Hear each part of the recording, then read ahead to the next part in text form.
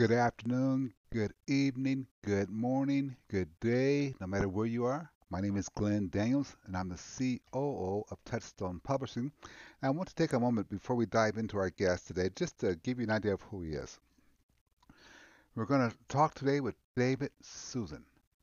Now, David Susan is dedicated to improving sales, leadership, and personal performance.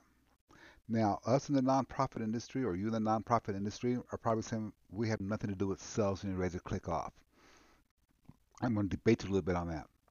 What David brings to the table is a formula that you can use to apply to your teachers, to your healthcare workers, your frontline employees, because we're always trying to sell things. But it goes even deeper than that. Your upper management has to sell your vision to the company, to each employee. And those are long-term sales processes that sometimes never seem to end. So David does this through training, speaking, coaching, consulting, and he has a passion that for those who want to improve their life, their leadership skills, their personal performance. So that's his passion. And it's always such a thrill to watch someone who is working to gain and help people gain a new perspective on something that will help them improve the bottom line being their life. David is an expert in this area. David is a performance expectation coach. He is a coach that's going to raise the expectations and raise the performance of everybody. So I want to spend the next few minutes having him talk about his involvement in creating excellence. What is David's superpower, by the way? It is his unique ability to find the keystone or the root cause to the barriers of success. How much better would your life be as a leader of a nonprofit organization or as any organization to have someone who can find out what the root cause is that's preventing you from success and erasing it? You can find all of David's stuff, and I'll put this in the notes, but you can find his information at davidsuson.com. That's David, DAVIDSUSON.com. Let's get started. So, David, welcome. Hey, thank you, Glenn, for having me. I so appreciate it. Well, I'm more than pleased to have you. And like I mentioned, I've known you for quite a few years, but I do want everybody to understand that you can bring a lot of value if you just stay in there. So let me just ask you right off the bat, what is a sales performance expert? So, as the sales performance expert, what I do is I take my 25 plus years of sales and sales leadership experience, and I help other organizations and individuals be able to actually implement skills and techniques that they learn. And the reason I call it a sales performance is it truly is about how do I perform? It's not just here. I read a book on sales or sales leadership or leadership in general, and then I know it. The reality is we don't adopt what we learn as part of who we are in just a one book reading or a one day workshop or a one day seminar. So what I've learned is in order to create sustainable change, it really takes uh, hand holding and feedback over time. My best analogy of this is golf. I could probably teach you how to swing a golf club in a day, the grip, the stance, etc. But that doesn't mean you're going to be on the PGA Tour in a week or two or Hmm. three, right? Yeah. It learning is one thing, implementing, doing, and mastering is another. So as a sales performance coach, I take that 25 plus years of experience and I coach and mentor and teach and train organizations and individuals how to do it. And then I actually help them implement in there and strategize within their world. So it's real world.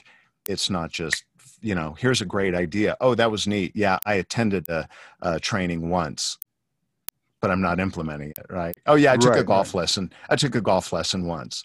Yeah, how's your game? It hasn't really changed. That's what Yeah. happens, right? That's not what we want. So that's Yeah. what I do.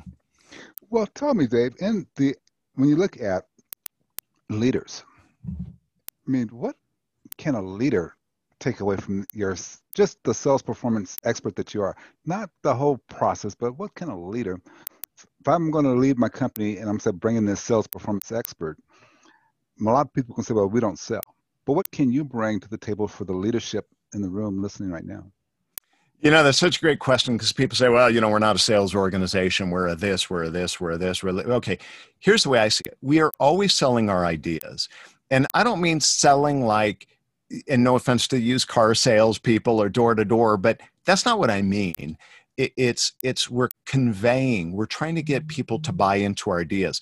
So I always think people use sales as a bad word because many times our personal consumer experience hasn't been positive. I look at sales as purely helping people get what they already want or need. And usually that is to solve a problem or challenge or achieve some greater gain. So I know a lot of who you work with, Glenn, you've shared with me, are executives and nonprofits. So what are they selling? A vision. Yeah, exactly. Right, they're trying to get people to buy into a vision.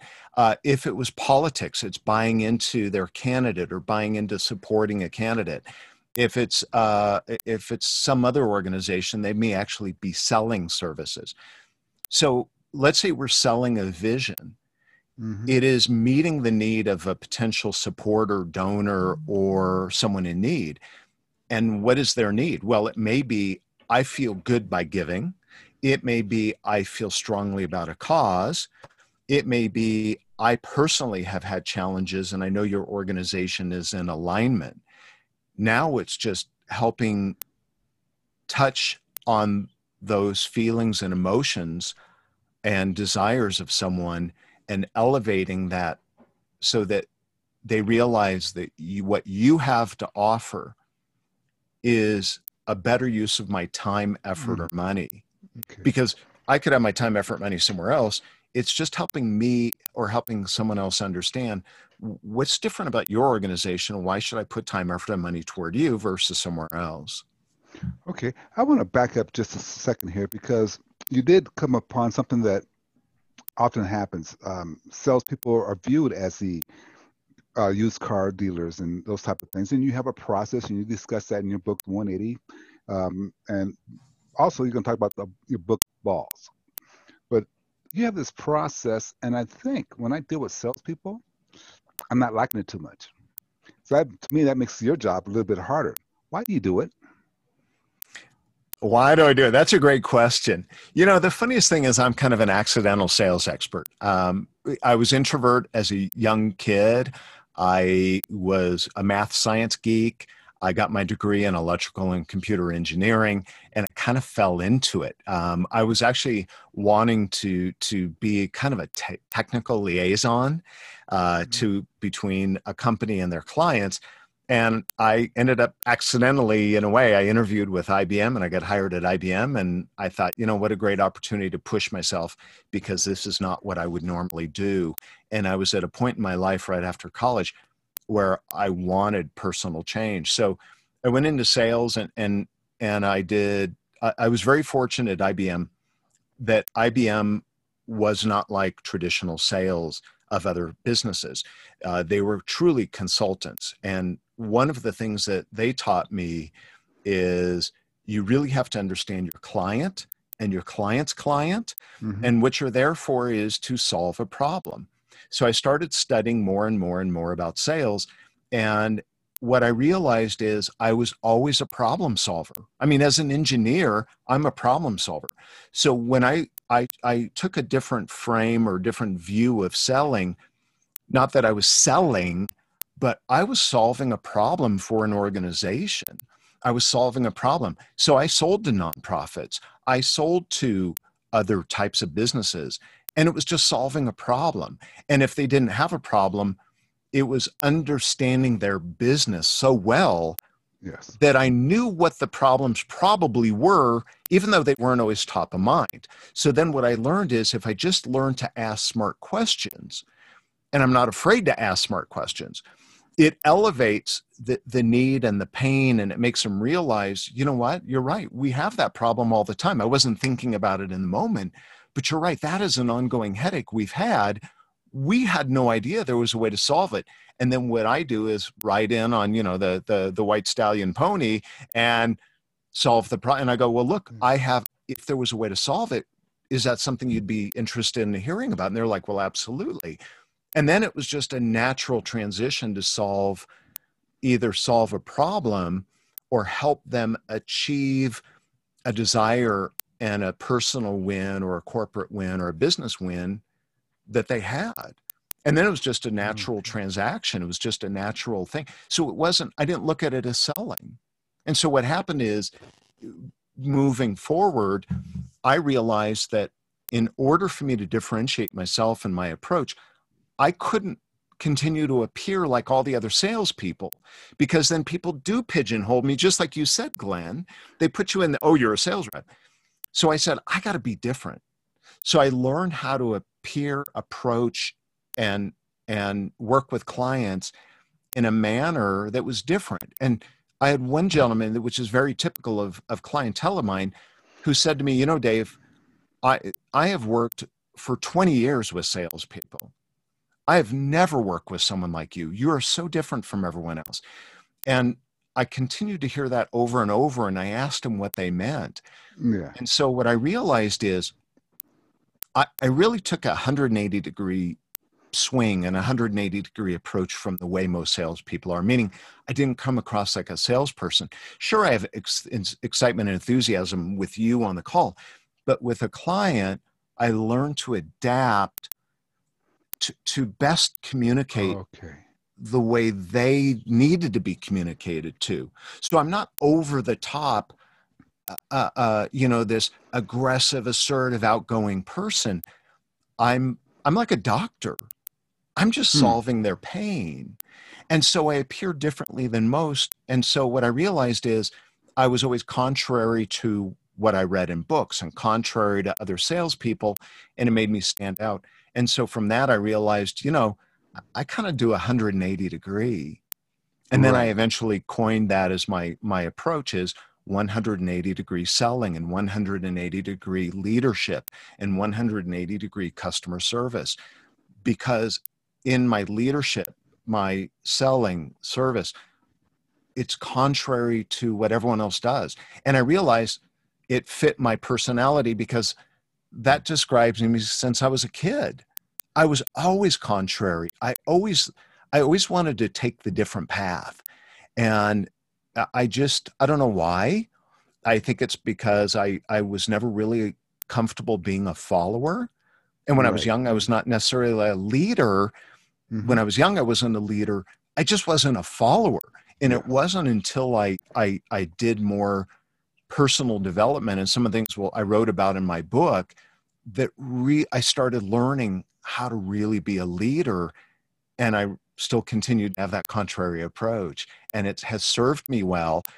And as I train and coach hundreds, if not thousands of people, and I speak to thousands of people all over the US and internationally, it resonates that having this contrary approach to what's typical. It does resonate. And I have read your book, and I want to push in a little bit of a different direction, though, because the book is full of skills and techniques. Balls, that in itself, when you break this all down, you're looking at skills and techniques. But something I noticed that I think that maybe I want to bring out to everybody here, your passion. Yeah. I think your passion pushes you to go past the used car salesman passion.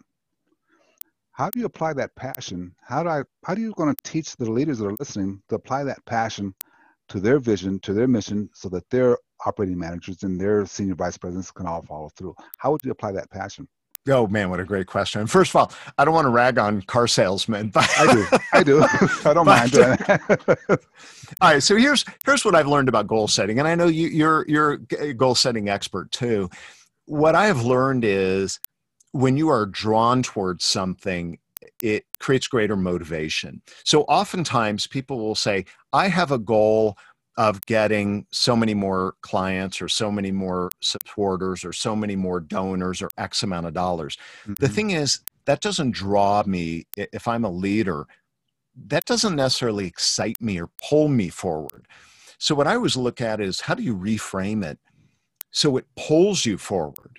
So for example, to me, to be able to impact 1,000 people in a year or more, Yeah. to be able to change a life, to be able to motivate and inspire, to be able to have a light switch turn on where someone goes, oh my gosh, I can't believe how I've struggled for years to motivate my team, inspire my team, or to sell, or get my team to sell.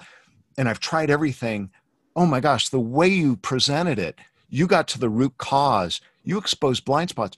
Oh my gosh, that's amazing. Like I just got off the phone before this podcast with a client of mine, and she says, you know, she goes, I've done coaching, personal development my whole life.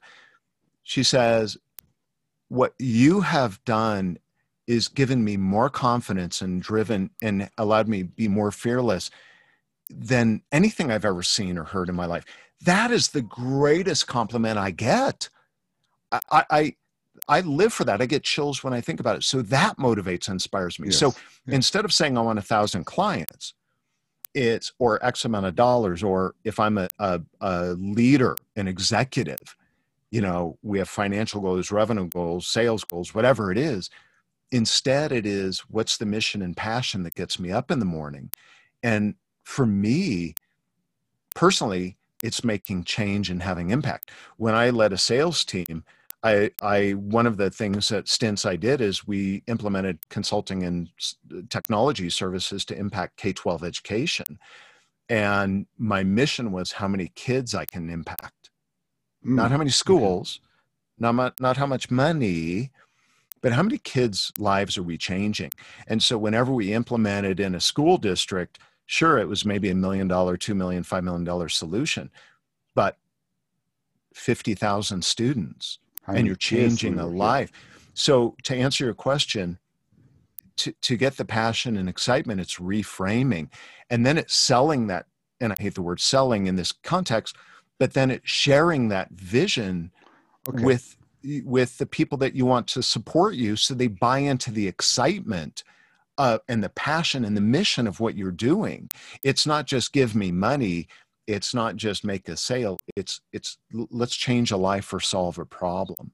And you get the people, especially nonprofits, you get the people that buy into the vision and the passion. And you got to find out what floats their boat, what excites them. But Right. that's Right. what I would say.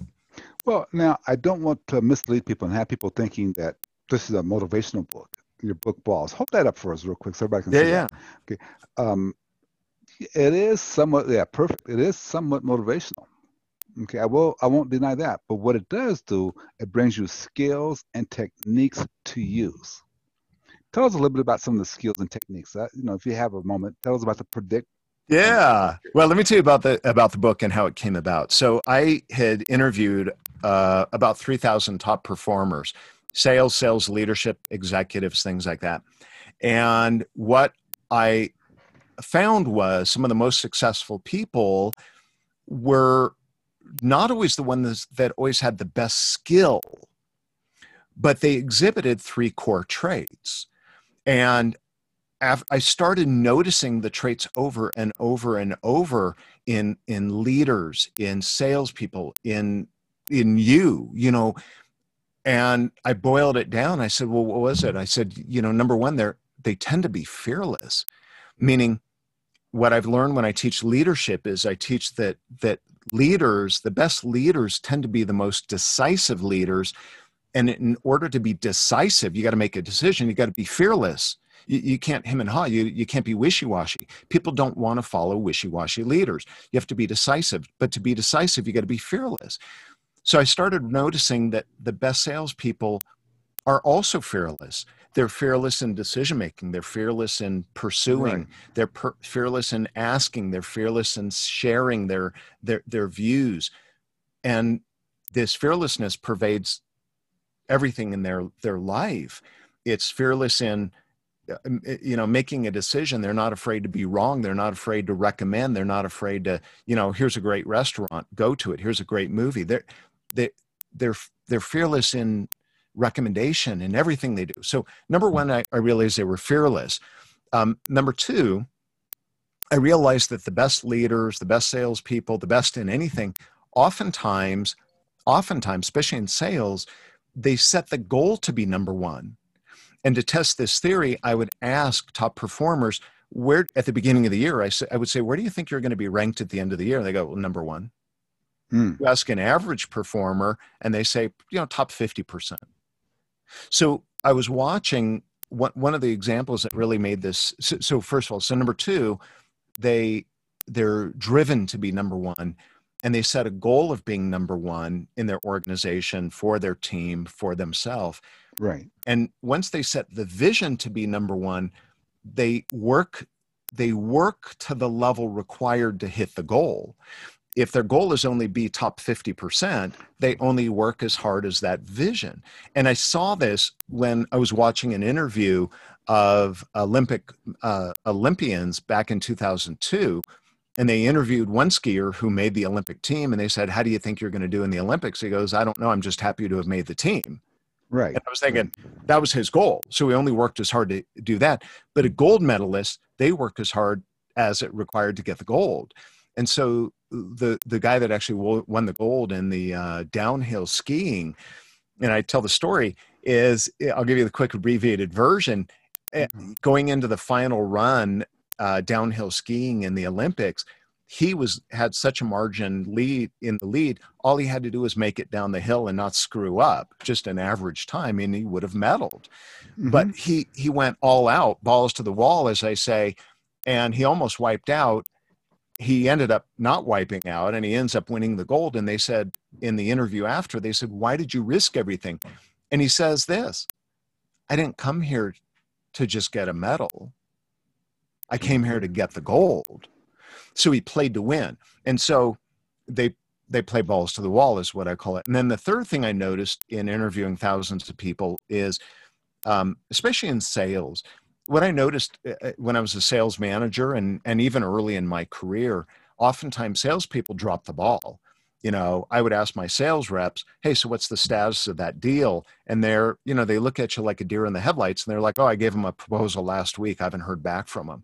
And I'm like, what do you mean you haven't heard back from them? Well, they haven't called me back. They said they were going to call me. I haven't heard from them. I'm like, you're Right. being reactive. When I Okay. look at the top performers, they're proactive. They don't forget to make the call. They're always on top of their schedule. They get done more in a day than most. And part of what drives them to get more done is decisiveness leads to more action, but then they're on top of it, whether they have a better memory or a better schedule. So they don't drop balls. So the reason I named the book Balls, The Three Secrets of Success, is top performers have balls. They're fearless. Number two, they play balls to the wall, right? They're driven, they're motivated, they're excited to be number one. And number three, they don't drop balls. They're on top of it. They get more done in a day. So that's how I came up with the title for Balls. And I know it sounds simple, and in concept it's simple, but to do it, some of it's technique, but some of it's just head trash. What holds us back? And I'm a root cause guy. So what I do as a performance expert is I work with people to get to root cause of what holds you back from being more motivated, what holds you back from being decisive, what holds you back from fear, from making Right. a Right. making a cold call, making a donor call, following up with someone, um, asking the tough questions. Okay. That's why I call it balls. I want to ask you before you go on into some of the techniques that you're sharing. Of those three, do you find one of those has more of a driving force, more of a root cause? I mean, which one is a larger of the problem, would you say? Yeah, awesome question. And what I have found with all of the clients that I coach, it always comes down to fearlessness, having balls. And the funniest thing is when I first start working with someone, they say, Hmm. I'm fearless. And then we get into dialogue over time, over the weeks. And I realize they think they're fearless. They might be fearless jumping out of an airplane. They might be fearless, traveling, but they're not 100% fearless. They have decisiveness issues. they have something that holds them back in their life. And it almost always comes down to this fearlessness. And I almost hate to call it fearlessness because some people automatically go, oh, I'm fearless. But it's kind of the broader umbrella.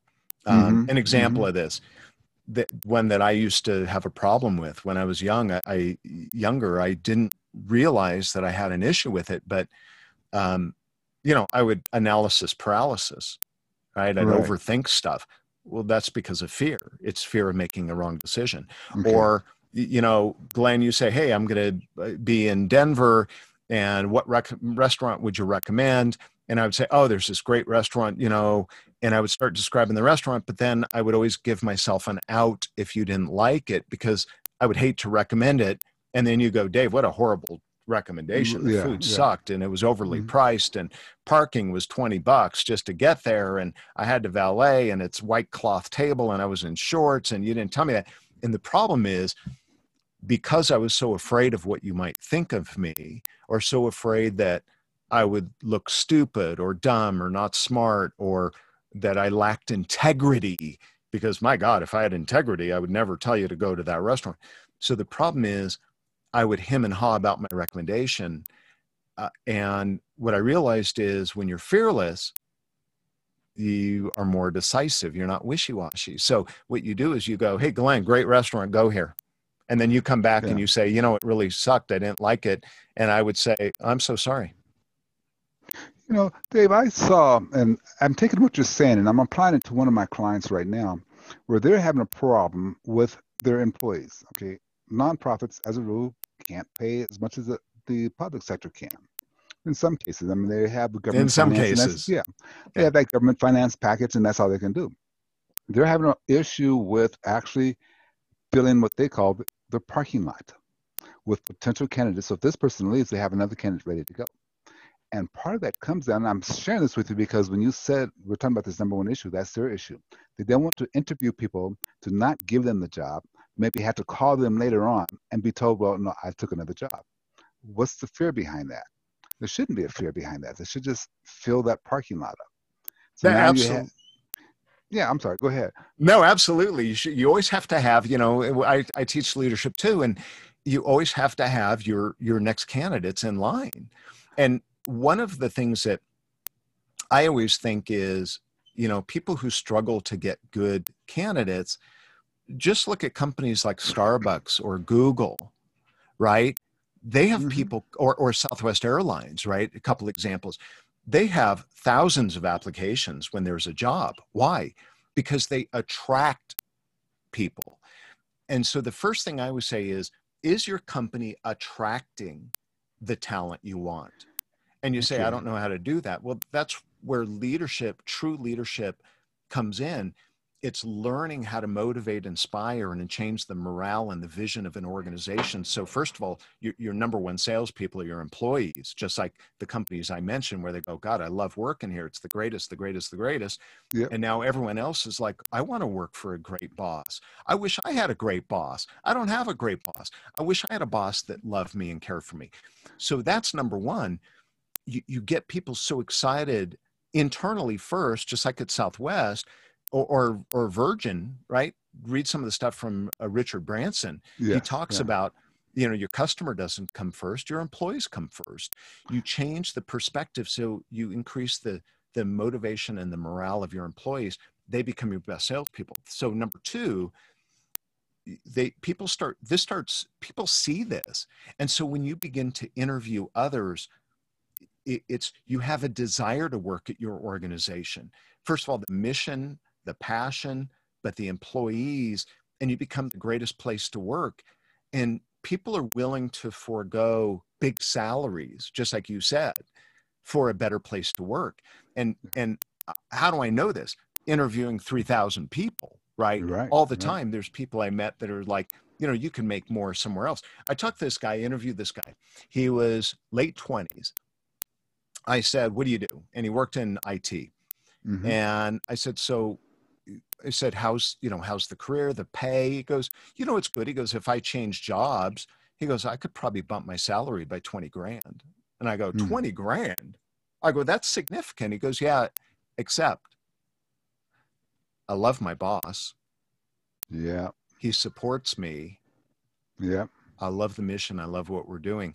And I said, and what I realized after I interviewed thousands of people is that was the number one reason people don't change jobs is they love their boss. So what am I telling you as a leader listening to this right now? It's learning how to get your people to want to follow you in battle, no matter what. And once they get excited, they're you can attract people, even if your pay is not as competitive as somewhere else, if they love coming to work. I was think of it this way, Glenn. If you let's say you work an average 8 to 5 job, right? Right. Right. That's 9 hours plus the amount of Oh, time you're commuting and yeah. preparing to go to work, an Yep. hour, plus the commute home. So now we're Hmm. 9, 10, roughly 11 hours of your day. 11 hours of your day are committed to the career. How much of your time is awake during the day, committed to you and your life, your family? Half that. Yep. Yep. Yep. Yep. So you're Exactly. spending more time at work and career. So why not make it the greatest 11 hours you can?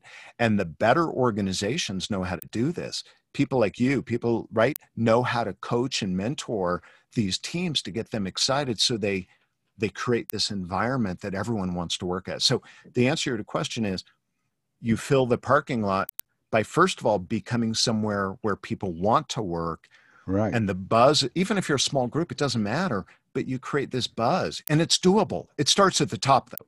This doesn't Yes, it start is. at the bottom. No, It starts at the starts at the top. Yep. top, and it Yeah. starts with a mindset first and a mind shift that we can and will, and then there's a payoff by learning to do this.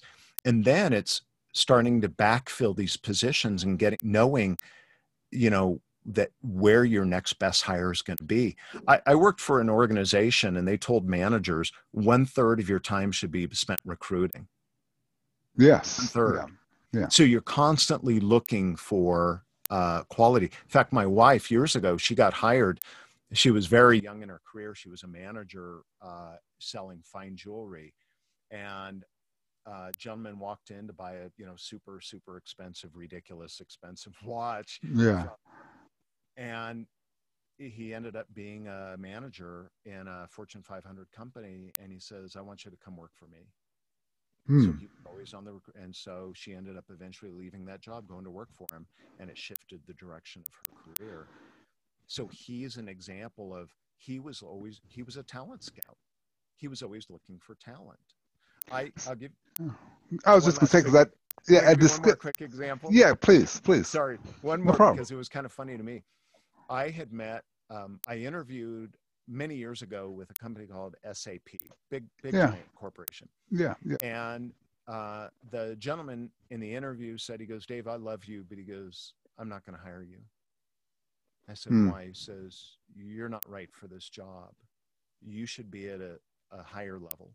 You should be at a more of an executive leadership than what this is. I think this job is below you." And he says, "As much as I love you, I'd love to hire you. I don't have another role for you, but I just think you wouldn't be happy. This would be a mistake." And I loved his honesty. So I get a call 4 years later, maybe Hmm. 5 years later, from him. And Okay. he's now working for a company called Salesforce.com. Ah. And he's Okay. living in San Francisco corporate headquarters. He calls me up and he says, "I don't know if you remember me, but I interviewed you 4 or 5 years ago. And if you remember, I didn't have an opportunity for you." He goes, "I want you to come work for me." All because he was fearless enough to say, "You're not right now," You're because not right I right don't want now, to. Yeah. but talent scout, you build your book, you build your list of quality candidates, and you keep an eye out for rock stars. And you keep a book, you keep a list, whether it's LinkedIn, an Excel spreadsheet, a piece of paper, and you stay in touch with these people on a regular Hmm. basis, or you Yeah. post, or you do whatever you have to do, and they're your next hire. And then Yep. that's how you start to build it. But they're not going to come work for you or your organization if you don't attract quality and you're a stepping stone down. You need to be an organization where the buzz is this is the greatest place to work. And it's not about money. It's not about the money. It's about the passion, the vision, the mission, and how well you sell it.